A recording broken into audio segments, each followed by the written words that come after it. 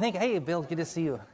I think we'll get started. I got a lot of ground to cover with all of you here this morning. I'd like to get through all of the slides if I could, so we'll see if we can do it, just because it'll kind of tie up in a big bow if we can get through it. But let's begin with prayer. Heavenly Father, we give you honor, praise, and glory.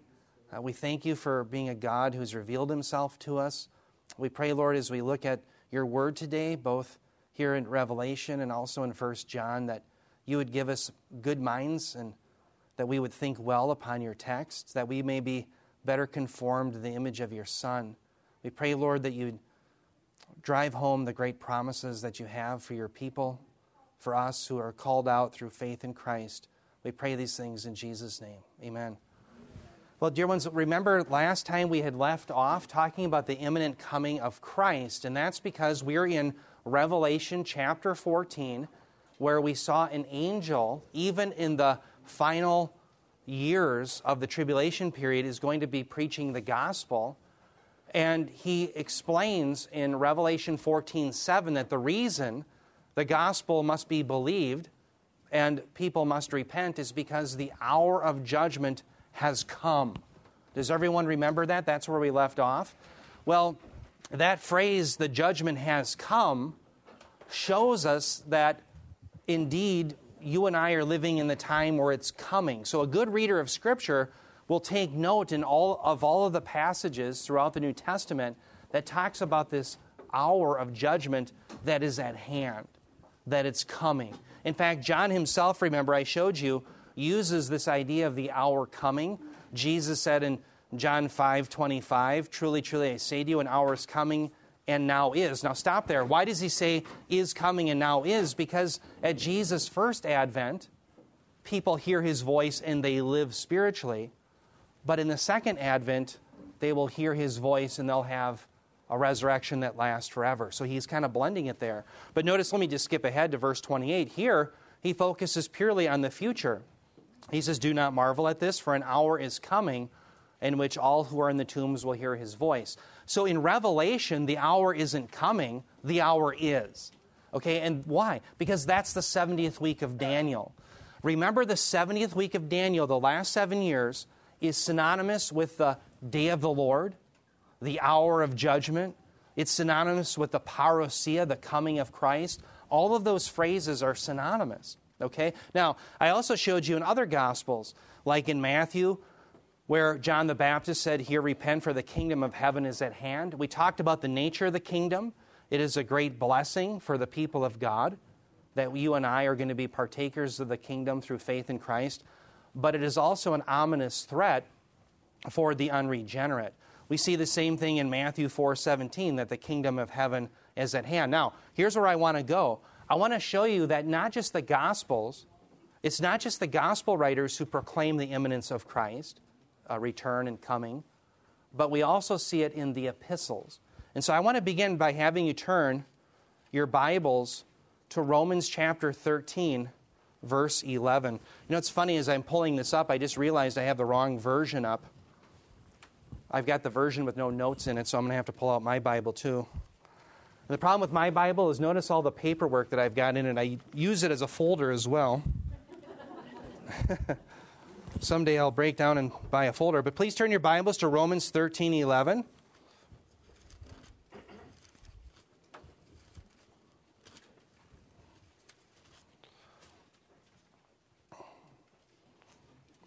Romans 13:11. Now, this is right after Paul has admonished the congregation at Rome to love.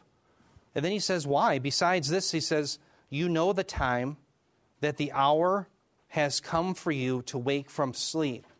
For salvation is nearer," notice the adverb, ingus, "it's nearer to us now than when we first believed." So that's verse 11. Notice the adverb, verse 11, it's nearer. Well, how near? Well, you don't know. Because it's an unknown date, but it's assured to come. That's what necessitates imminence. Imminence requires two things: the certainty of the event to occur without the date of when it will occur.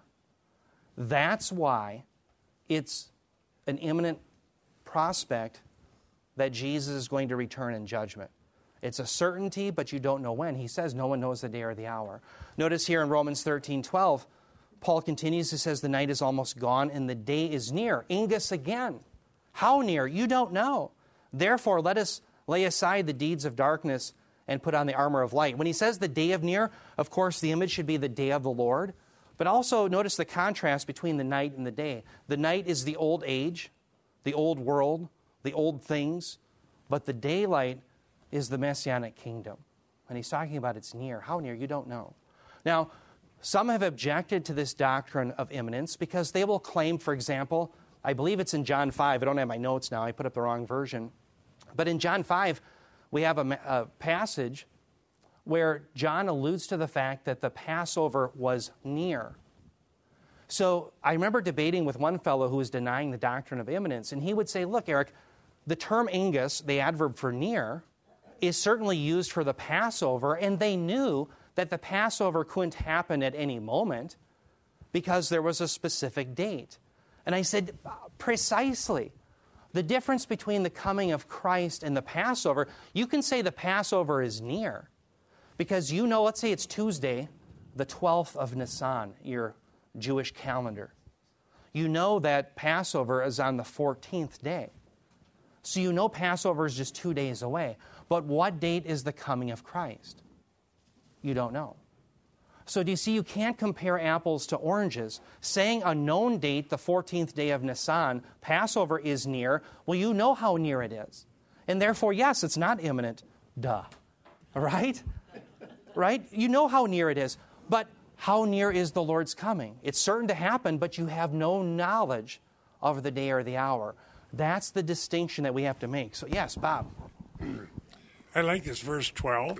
Yeah. That's why I like all the verses, but the night is nearly over, daylight is near. Let us discard the deeds of darkness, put on the armor of light. I'm working on an article called Two-Realm Theology. Yeah.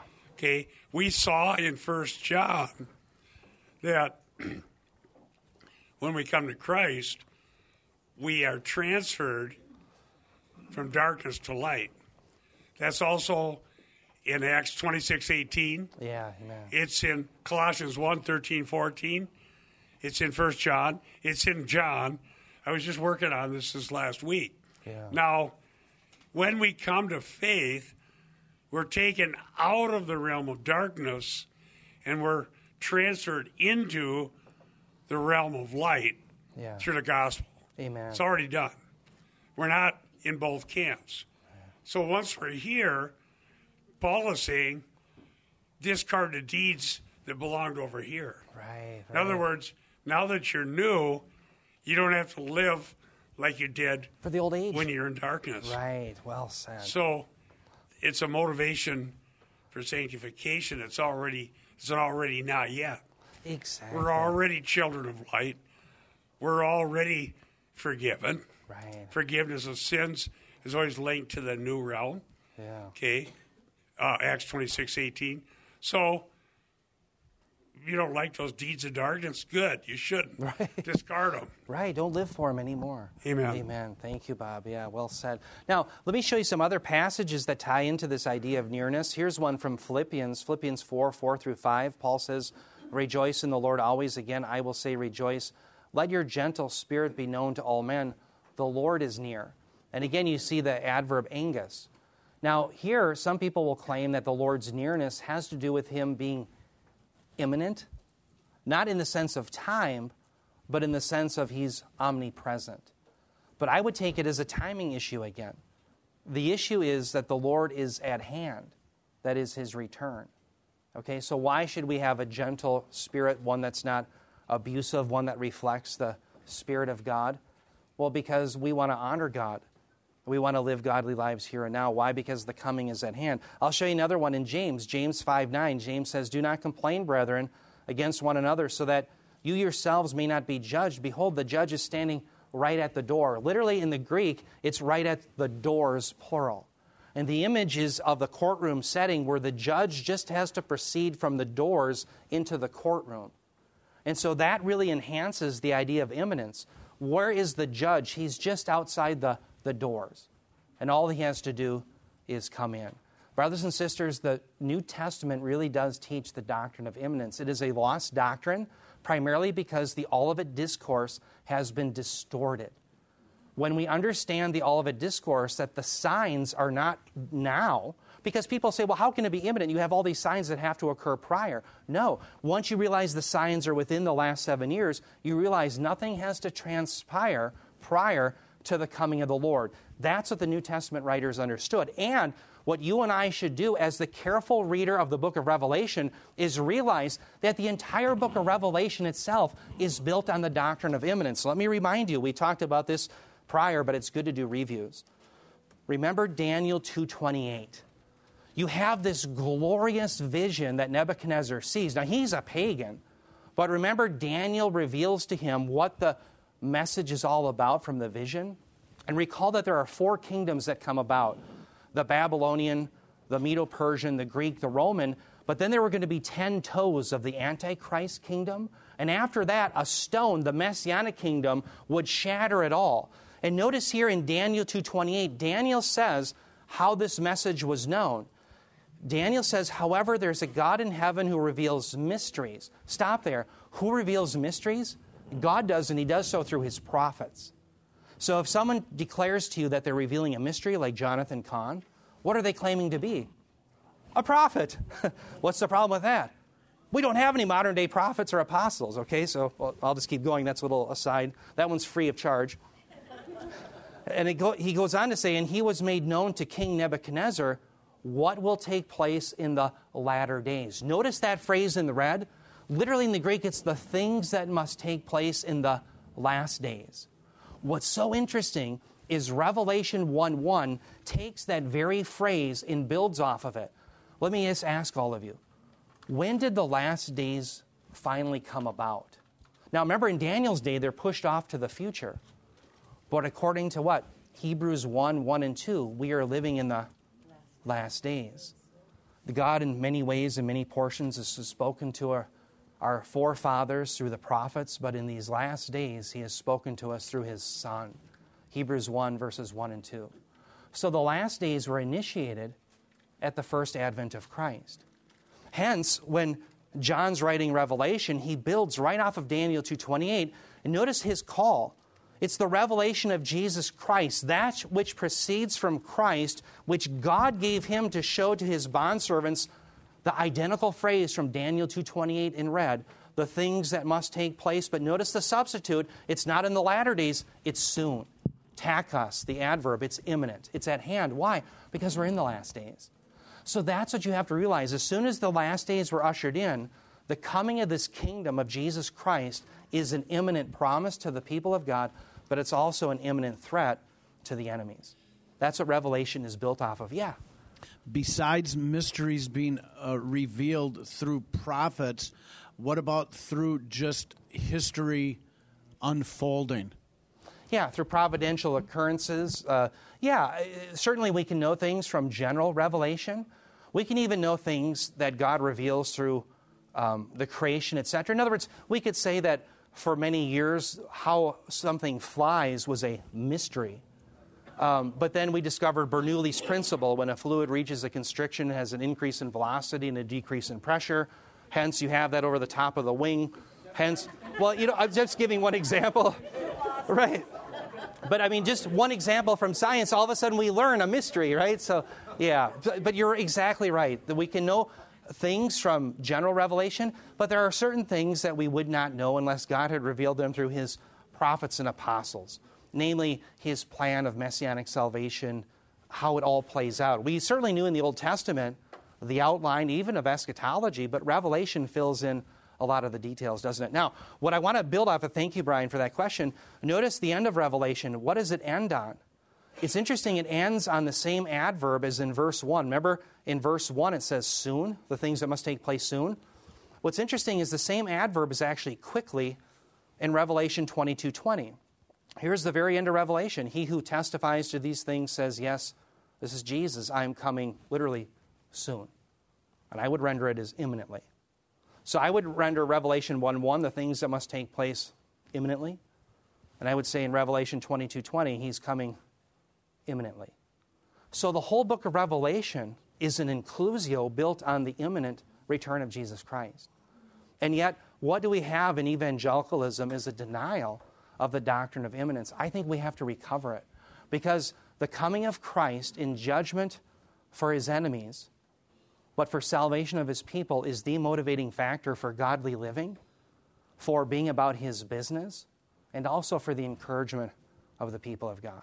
Okay, the doctrine of imminence is taught in the Scriptures. Now, with that, if anybody has any questions or comments, show ideas, concerns, yes, Steve. Back in the Romans 13, it talks about salvation is near. That term, we think of it as being something in the past. Is that, maybe you could comment on that? Because there's somewhere it talks about how your look up for your salvation is coming nigh. Not necessarily something in the past, but possibly well future. Said, Steve. Yeah, there's an already not yet concept in the Scriptures. You and I have, if we've trusted in Jesus Christ, we have been saved. But remember, we always talk about that being positionally. Positionally, we've been seated, as it says in Ephesians 1, in the heavenly places with Christ. But have we actually experienced it? Well, no. It's our reservation has been punched for the kingdom, but are we actually experiencing the kingdom in the resurrection where we no longer sin against our God, reign with him in glory? No. So it's in that sense that Paul means our salvation is near. It's the think of it this way. In the first advent of Christ and through faith in Christ, our salvation has been inaugurated, but at the second advent of Jesus Christ, it will be consummated. And so that's Paul's focus there, is on the consummation, not on the inauguration of salvation. Does that help? Excellent. Very good question. Thanks for pointing it out. Yeah. Now, I want to keep moving on for the sake of time to our next PowerPoint. Believe it or not, our next one, we're just going to cover one verse, but you'll see the reason why. It's not to bog down. It's actually just to get out some ground rules of what Babylon is. Let me pull it up here. We're going to look at Revelation 14:8. Now, remember in Revelation chapter 14, we are looking at background information as to what occurs in the last 3.5 years of Daniel's 70th week, and also the millennial kingdom. We saw that the 144,000 would reign with Jesus Christ. Well, here in Revelation 14:8, we see a proleptic pronouncement of Babylon's fall. Now, proleptic means it's so assured that it's going to occur, it is spoken as if it's already occurred. Sometimes it's called the prophetic preterite. That is, the prophets often use this type of language. Now, I want to get right into the text here. Let me begin reading.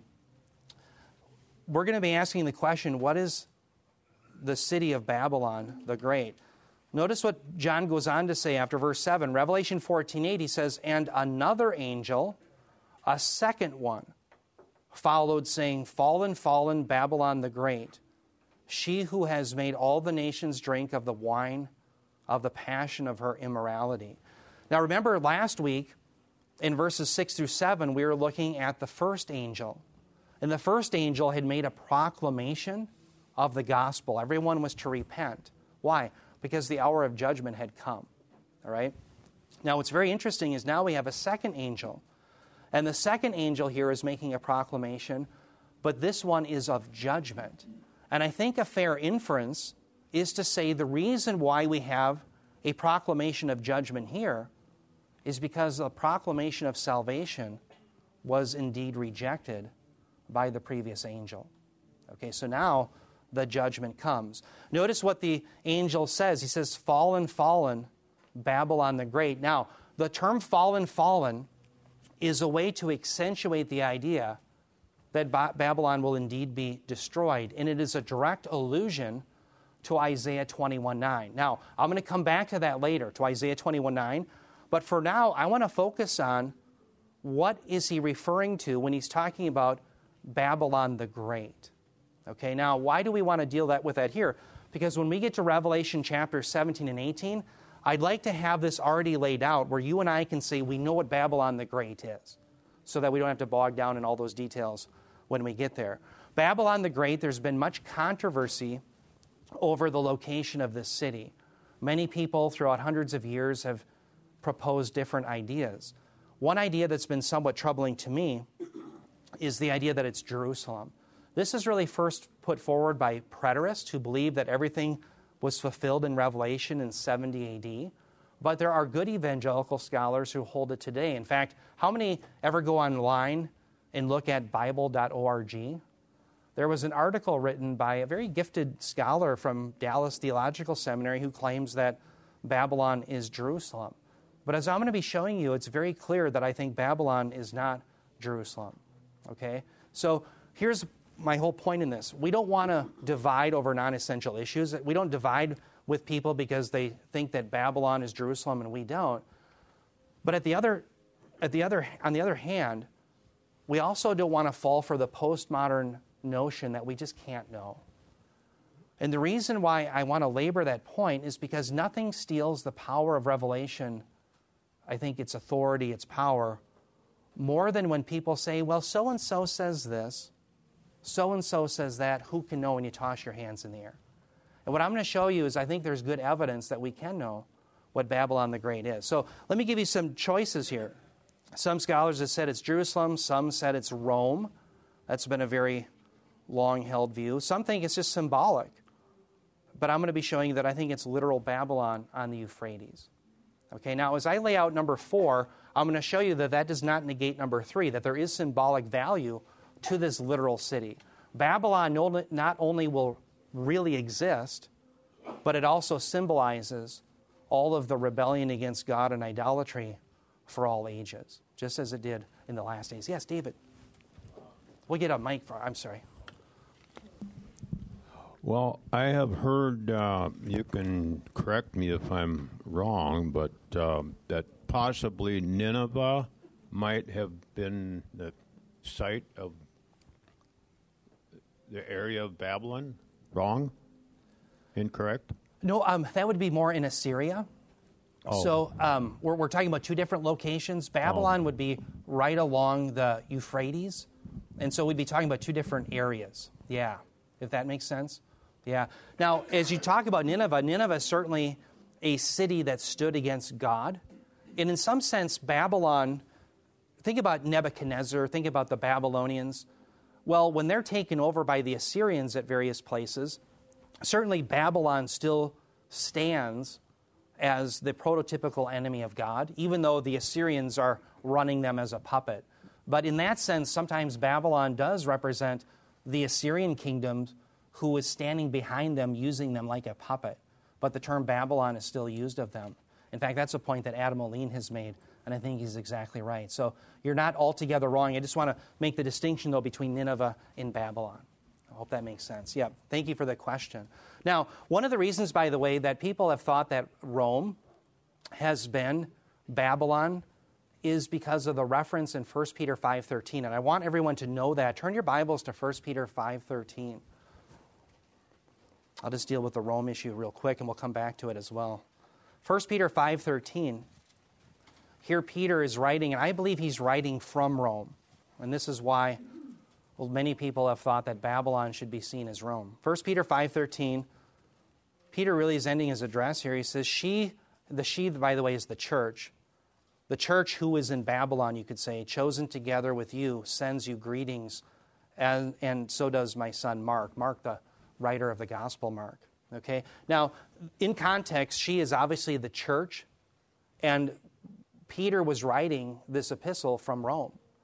And so, obviously, he's talking about those who are in Rome. Now, what's interesting about that is many people have tried to take that and foist it upon the book of Revelation. But remember, anytime we read a book, whether it's Old or New Testament, we always want to start within the book itself to understand the particular author's point. Are you with me? So what I'm going to show you is certainly there was knowledge in the New Testament church and among the apostles that Rome was like a Babylon. But I'll show you in John's Revelation, that it's not what John's talking about. Okay? Now, let's begin with the evidence. Babylon is Jerusalem. There's 3 strands of evidence that people usually cite to prove that Babylon is synonymous with Jerusalem. Number 1, because there are many harlot references. Number 2, Jerusalem and Babylon kill the prophets. Number 3, both Jerusalem and Babylon are referred to as the great city in the book of Revelation. And so many think this is absolutely compelling. Aha! Babylon the Great must be Jerusalem. Let's begin backwards. We'll start at number 3, great city references. We know that Jerusalem is called the great city in Revelation 11:8. So you can just jot down Jerusalem, great city, Revelation 11:8. But in Revelation 18:10, Babylon is called the great city as well.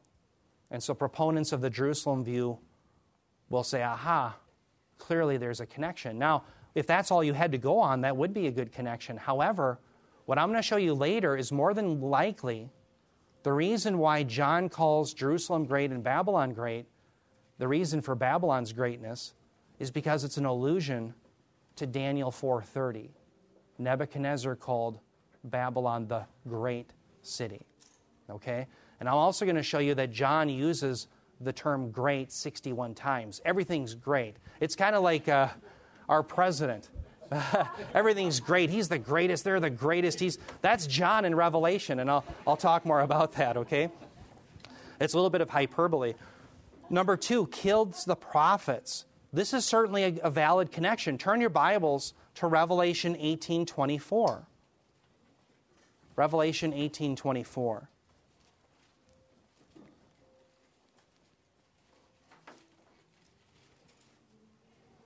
Revelation 18:24, talking about Babylon, it says, "In her was found the blood of the prophets and of the saints and of all who have been slain on the earth." Now, I'm sorry to have you turn your Bible over there, but let's compare that to what Jesus says of Jerusalem in Luke 13:34. Luke 13:34, if you turn your Bibles there, you see Jesus say, "O Jerusalem, Jerusalem, the city that kills the prophets." So Jerusalem certainly was known as the headquarters of apostasy because the very religious leaders that should have pointed Israel to messianic salvation rejected Messiah. They've routinely rejected the prophets, whether it's Jeremiah, whether it's Isaiah. Jeremiah, the weeping prophet, wept not because things went well, because things didn't go so well in Jerusalem. They're the ones who killed the prophets. And so there's obviously a similarity, isn't there? Now, just because we have a similarity, though, doesn't mean that they're necessarily the same. Let me show now number 1. Number 1, there's harlot references. How many know that oftentimes Jerusalem was referred to as a harlot, or the people of Israel were? We know in the book of Hosea, the prophet Hosea, by the way, was the prophet from the northern kingdom. Remember, what kind of wife was he required to have? A harlot. And it was used as an object lesson against the people of God.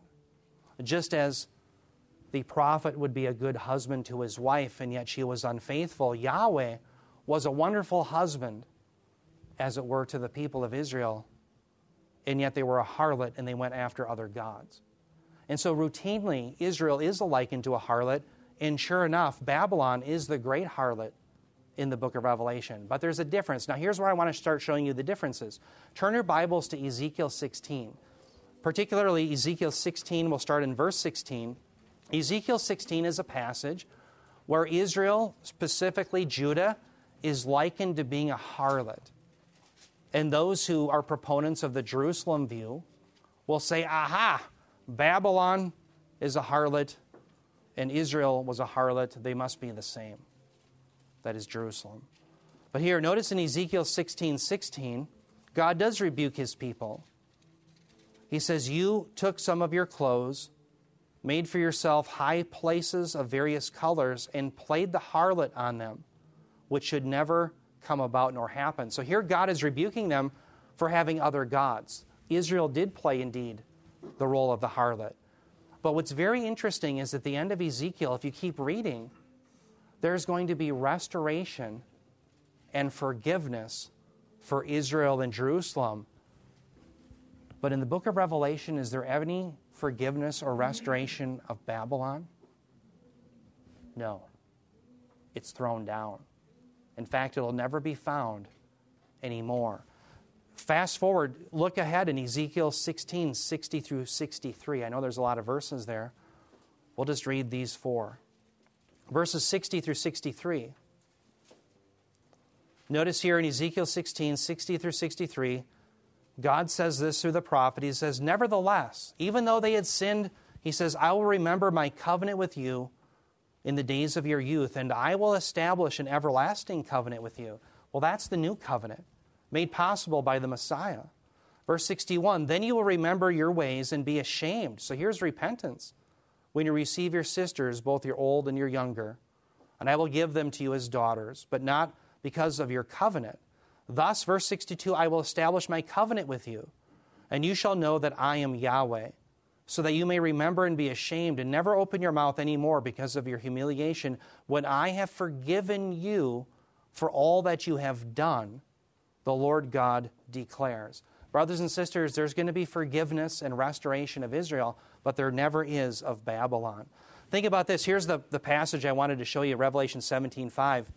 Notice Babylon the Great is called what? The mother of harlots. So the idea is Babylon's called a harlot, Israel's called a harlot. They must be one and the same. Not so fast. Jerusalem's going to be restored. Babylon's going to be thrown down. Let me show you an example. Let me ask the question, could this ever be said of Jerusalem?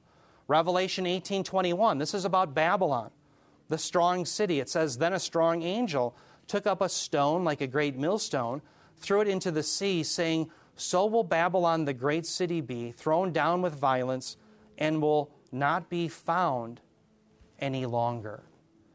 Dear ones, put on your overall theological cap. Is there ever going to be a day where Jerusalem will be found no longer?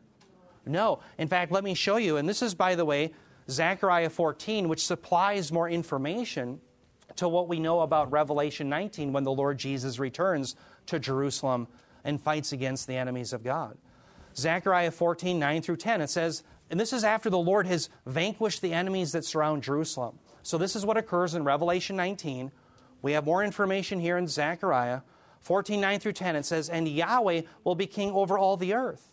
In that day, Yahweh will be the only one, and his name the only one. Verse 10, all the land will be changed into a plain from Geba to Ramon, south of Jerusalem, but Jerusalem will rise and remain on its site.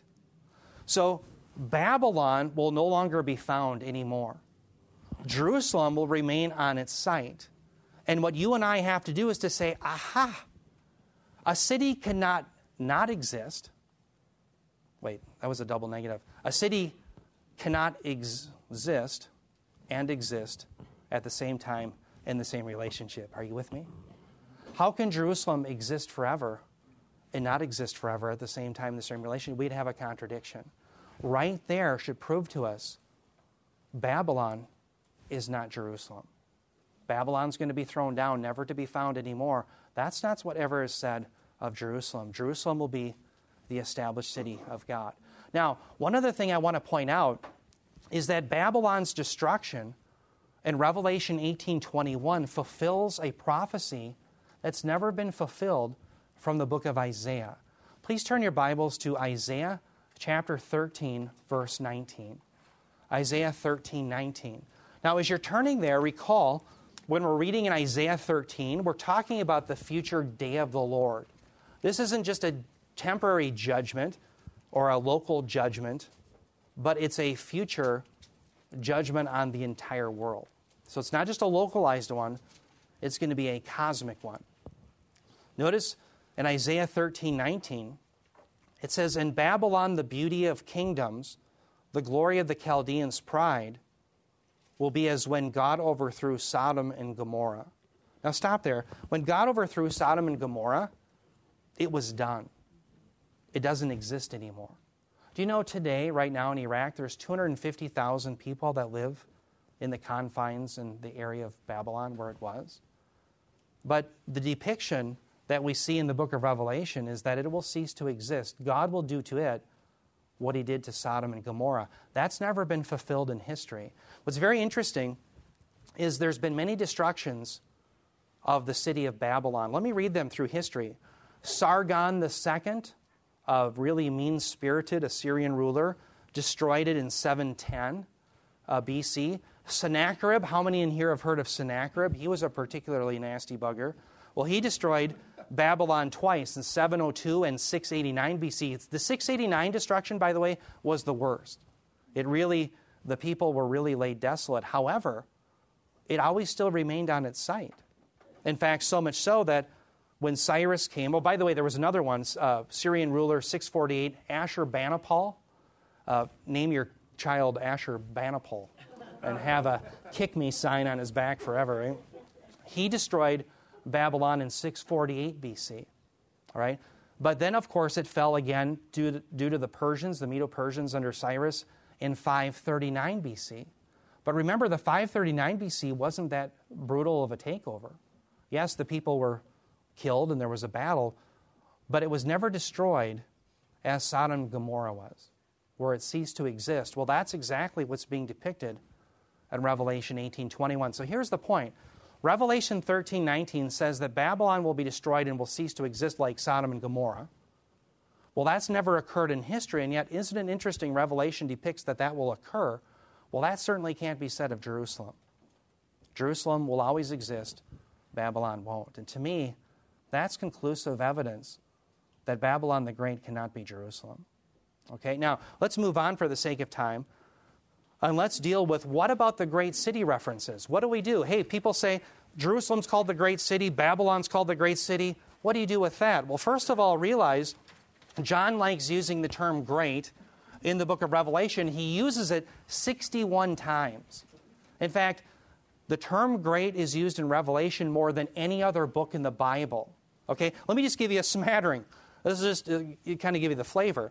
He talks about a great earthquake, the great day of wrath, the great wind, great tribulation, great mountain that fell in the sea, great star, great furnace, great river Euphrates, great hailstorm, great sign, great red dragon, great eagles, great signs, great winepress. Why does he use great so much? Because the book of Revelation is about the greatest or worst time ever. Remember Jesus said in his Olivet Discourse, this time is like no other. Unless it be cut short, no flesh would survive. Okay? Well, that certainly did not occur in church history, did it? All right, this is going to occur in the 70th week of Daniel. So that's why I think he uses great so often. He's showing that this is unparalleled. It's not just any earthquake that occurs, it's the greatest of all that occurs in the 70th week.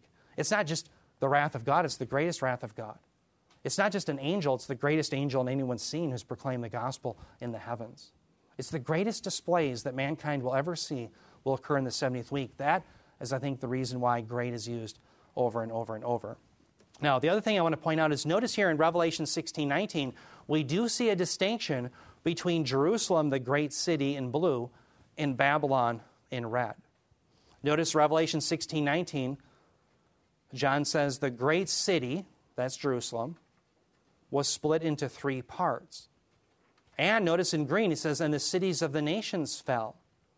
Then he says, Babylon the Great was remembered before God to give her the cup of the wine of his fierce wrath. Now, notice in blue, how do we know that the great city here is an allusion to Jerusalem and not Babylon the Great? Well, because back in Revelation 11:8, John specified that Jerusalem, if he doesn't use the term Babylon the great city, or it's not in context, the great city refers to Jerusalem. Notice what he says, Revelation 11:8, talking about the 2 witnesses. He says, their dead bodies will lie in the street of the great city, which mystically, I like the term spiritually, is called Sodom and Egypt, where also their Lord was crucified. Well, where was the Lord crucified? Jerusalem. Okay? Now, let's get back, though, to Revelation 16:19. The other reason we know that the great city in blue is to be distinguished from Babylon in red is notice the intervening reference in green. The cities of the nations fell. Now, the reason that phrase is significant is because the city of the nations would be the city of the Gentiles, the Goyim, the nations. Why is that important? Because it shows us that the great city in blue must not be a city of the nations. It must be a Jewish city, hence it's Jerusalem. So do you see the distinguishing that John does between the Jewish city, the great city Jerusalem, and all the cities of the Goyim, the nations, the Gentiles?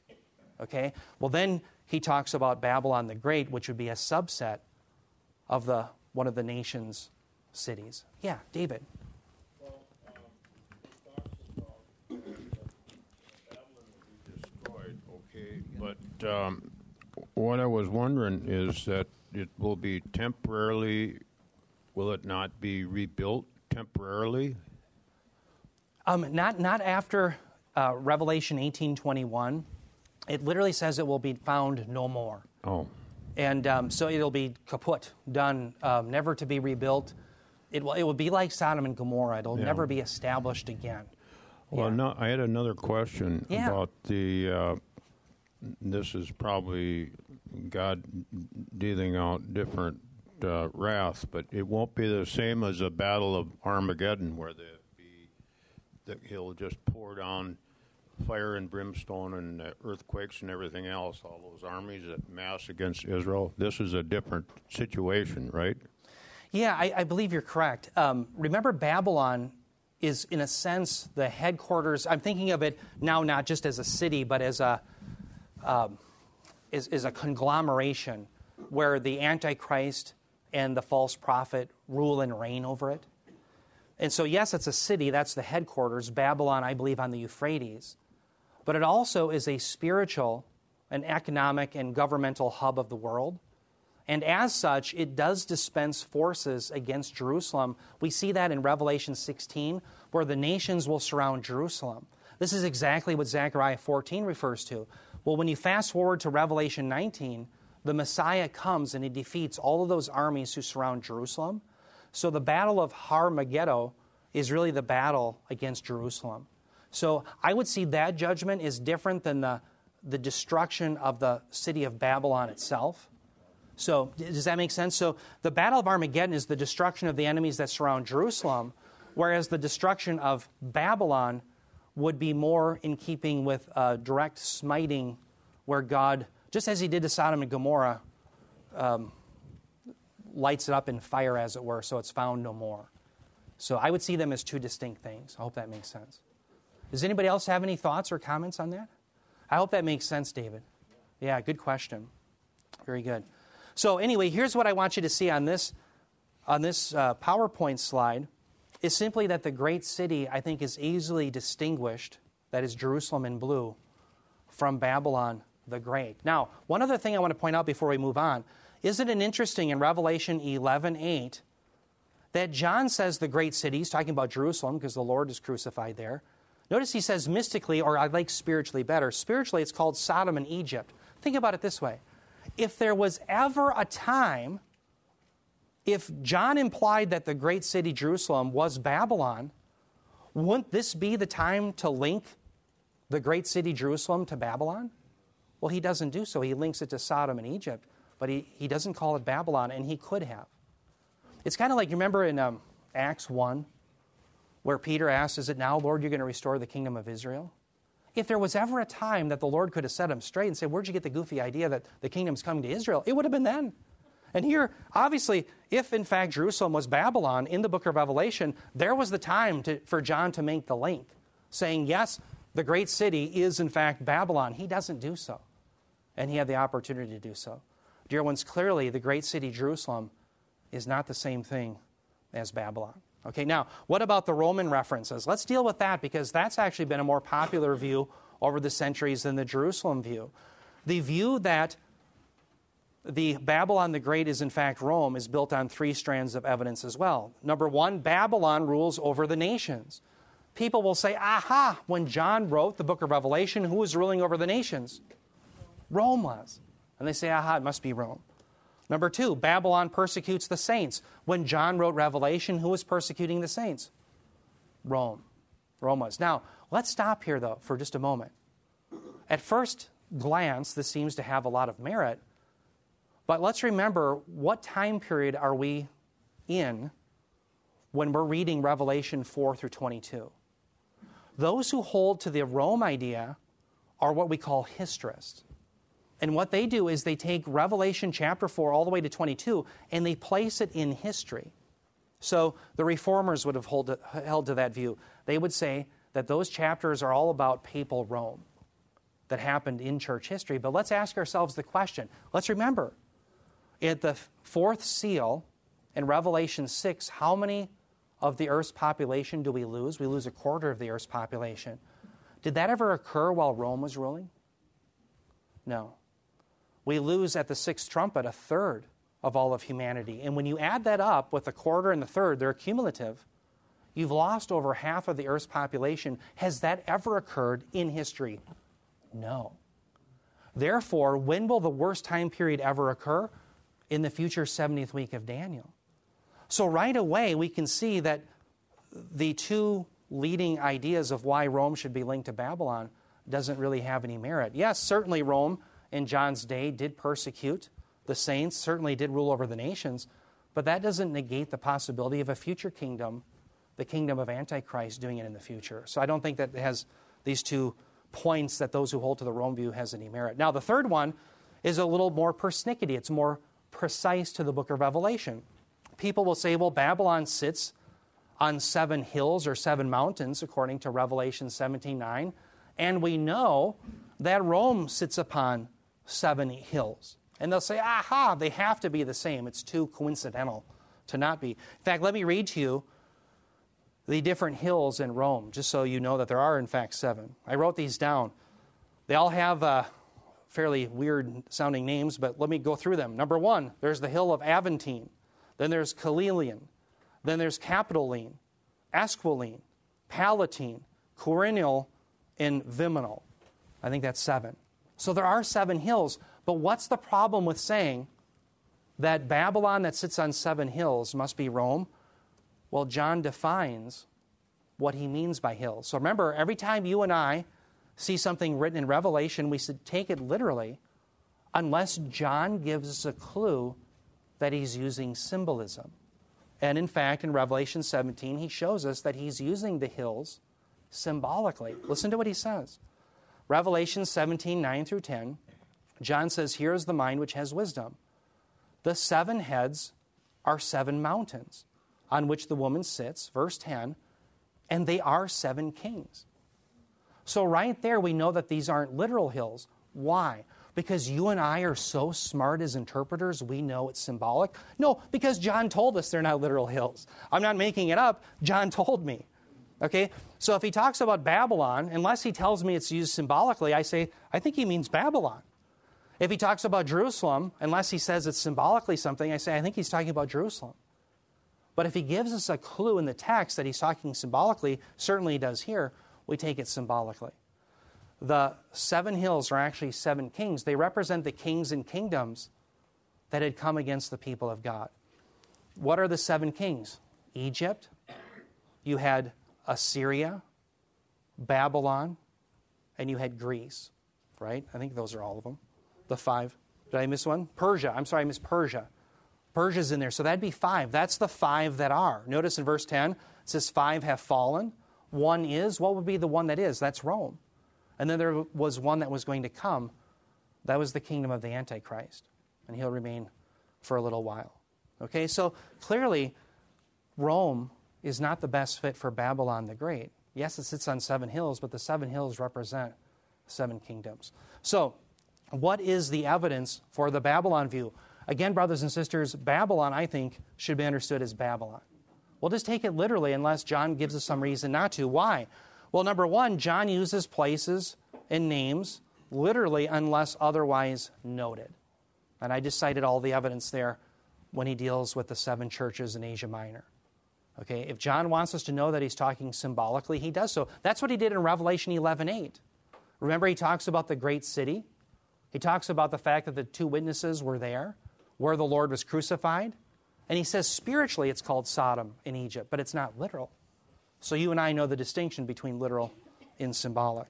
Number 2, the mention of the Euphrates tips us off to Babylon's literal existence. Now, where do we see that? Well, we see it in Revelation 16:12. There's a lot of references to the Euphrates. Notice here, Revelation 16:12, it says the 6th angel, so this is the 6th bowl judgment, poured out his bowl on the great river, the Euphrates, and his water was dried up so that the way would be prepared for the kings from the east. Now, granted, 7 verses later, you see the reference to Babylon, but nonetheless, it's in the same context. Babylon the Great was remembered before God to give her the cup of the wine of the fierce wrath. And so for those reasons, I think Babylon should be understood as literal Babylon. Now, the other thing I want to point out is Babylon the Great is also a reference to Daniel 4:30. And this explains why it is that John is using the term the great city. You see, Nebuchadnezzar called it the Great. Remember back in Daniel 4:30, the king, this is Nebuchadnezzar, reflected and said, "Is this not Babylon the Great, which I myself have built as a royal residence by the might of my power and for the glory of my majesty?" Now notice the boasting. Nebuchadnezzar says it was by the might of my power and for the glory of my majesty that he built Babylon. What should that remind us of?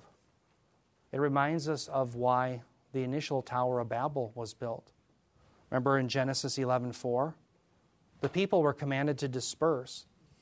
But I left out the T there, but it says, they said, "Come, let us build for ourselves a city, a tower whose top will reach into heaven, and let us make a name for ourselves," right? Otherwise, we will be scattered abroad over the face of the whole earth. So notice the link between the boasting of Nebuchadnezzar in his day and the Tower of Babel. That's what's going to happen in Babylon. Babylon is the capital of rebellion against God, where people aren't concerned about making a name for Yahweh. They're concerned about making a name for themselves. I always think back to the beginning of President Obama's administration when he said, "We were the ones we've been waiting for." Well, he wasn't speaking for me. I've never been waiting for myself. I'm not that excited to rule. And isn't it interesting? If you look at the divide politically, it's those who want to self-impose limitations upon government and therefore power, the conservatives, versus those who always have an insatiable desire for more power. Why? Because they want to make a name for themselves. You know, there was one commentator, remember Obama was saying, "When I come to power, the seas are going to recede." And he was making all these promises. That's frightening because in the book of Job, who alone treads down the waves of the sea? Yahweh does. And that's what's so significant. When Jesus controls the sea, he's showing himself to be Yahweh. But Obama's promising control in the beginning of his administration over the sea. And one commentator, one conservative, I think he was a Republican, said, "He's promising you the control of the sea. I just want to lower your taxes a little bit." All right? Let's make our gains and our policies a little bit more modest than controlling the waves of the sea. Can't we just say, "I want to make your life a little bit more tolerable"? You see, the Antichrist and its kingdom is a messianic kingdom. That's what Babylon's about. Babylon is about bringing the rule of man to bear on all of the planet. And yet you and I say, no, the rule that we need isn't of man, it's of God. The city we worship isn't Babylon. The city that we will one day worship Jesus Christ in is going to be the New Jerusalem. Yeah, Lonnie. This great city of Babylon, we don't see it yet, but is that going to be built during the tribulation or before? It'd have to be built during the tribulation, right? Exactly right. I believe it will be. In fact, I'm going to cite some evidence. Alexander the Great, without tractors, without American hoist cranes and all of these things, he made harbors within Babylon very quickly. And these are guys, I don't know what they used, elephants or what, but they did a lot of things in just a few years. I think the same thing will occur in the 70th week of Daniel. So that within the 7 years... Yeah. It'll become the hub of all spiritual apostasy. Yep, I believe that could happen. In fact, that's one of my... I'm sorry, go ahead, Brian. I'll get it to you. That was one of I'll mention one of the concerns that I had about the Babylon view in a moment. I don't want to get too far into what Lonnie said, but the fallen angels are going to be released during that time. So it's not out of the realm that things like that could be built with the help of those types of B'nai Elohim, or those... The sons of God. The sons of God. Sure, the B'nai Elohim. Right. I don't have any data to suggest that, but again, I wouldn't put it past even human endeavor, knowing that... let me just cite some examples. I'm going to just tie into what you're saying. One of my concerns was in Revelation 18:17, you see sailors. Once Babylon falls, you have sailors who are standing afar, And they wonder, oh, what's happened to our great city Babylon? Well, in my mind, Babylon in the middle of Iraq doesn't exactly smack of a maritime city. So I'm like, if this is a real Babylon built on the Euphrates, where in the world is the harbor? Well, what's very interesting is when you go back in history, do you realize that Alexander the Great built a harbor there? In fact, listen to this. This is Arrian's Anabasis. This is a 2nd century history of Alexander the Great's campaigns. It's in a multi-volume set. And according to the Encyclopedia Britannica, it says, we know that Alexander, quote, built a large harbor at Babylon as part of his preparation for conquering Arabia. Now listen to this. Arrian wrote, quote, this is from the Anabasis, the chronicling Alexander the Great. It says, quote, near Babylon, Alexander the Great constructed a harbor by excavation enough to afford anchorage for 1,000 ships of war. And adjoining the harbor, he built dockyards. And then it goes on to mention some of the names of them. It says there was 500 talents to enlist some men and purchase others who were experienced in nautical affairs. He made these preparations for the fleet to attack the main body of the Arabs, unquote. Now, what's very interesting also, let me quote another thing. New York Times, now I'm not a big newspaper guy, but it's very interesting. In March 22nd, 2010, the New York Times said that the greatest threat to the existing city of Babylon is the constant erosion because of all the salt water. It says this, quote, the most immediate threat to preserving the ruins of Babylon, the site of one of the 7 wonders of the ancient world, is water soaking the ground and undermining what is left of present-day Iraq. Well, when you piece it together, the reason why it's built on the location of where the harbor was. And so as the Euphrates expands, it just keeps eroding. So the point is, Alexander the Great, without all of the modern-day mechanized material, was able to make a harbor that held 1,000 ships. Now, these aren't the USS Nimitz, right? I'm not saying they were the Bismarck or something of that size, but nonetheless, they're trade vessels. And it certainly will be possible, and I think that will be built again. So that, to me, helps me understand that, yes, this indeed literally could happen on the Euphrates, where you have a spiritual capital of the world who are into spirituality. There's an economic focus, a governmental focus, a one-world focus, and it can be, again, the capital of commerce for the unregenerate world. Yes, David? I was just wondering when that bad guy Saddam Hussein was in power. Yeah. He talked about rebuilding Babylon. Did he ever do anything like that? It's funny. I did a little research. I don't know how much he did. A lot of times people said he was more hurtful than he was helpful. And the simple reason, David, he wanted to. But what he would do is he notoriously had low funds because they're always bankrupt. They'd fought the Iraq war. By the way, one of my favorite jokes is during the Iraq-Iran war, one famous American politician said it's a shame they both can't lose, right? But Iraq was really bankrupt. So he had all these demands to build Babylon with never the money to do it. So if you were in charge of rebuilding Babylon and you didn't do so well because you had like $1.50 to work with, he would kill you. And so that's what he ended up doing to those who were in charge of building Babylon. And so it's like Darth Vader does to his people that work for him. If you don't do so well, you're axed. And that's what happened. So it never went anywhere. Yeah. So, all right. Well, we're almost out of time. Let me leave you with this. What's Babylon's fundamental character? The fundamental character of Babylon is it will be what it always has been. It is the headquarters of idolatry. And so what I want you to see, and this is what we'll leave on next time, or we'll start with next time, is I want you to see the references to both Jeremiah 51 and also Isaiah 21 that John is alluding to in Revelation 14:8. Here's Jeremiah 51, 6 through 7. Here's the command by Yahweh. He says to the people of Israel, flee from the midst of Babylon. Now, stop there. Why? Because Babylon was going to be judged. In 539 BC, the Medo-Persians under Cyrus destroyed Babylon. So the call was for the people to flee from that.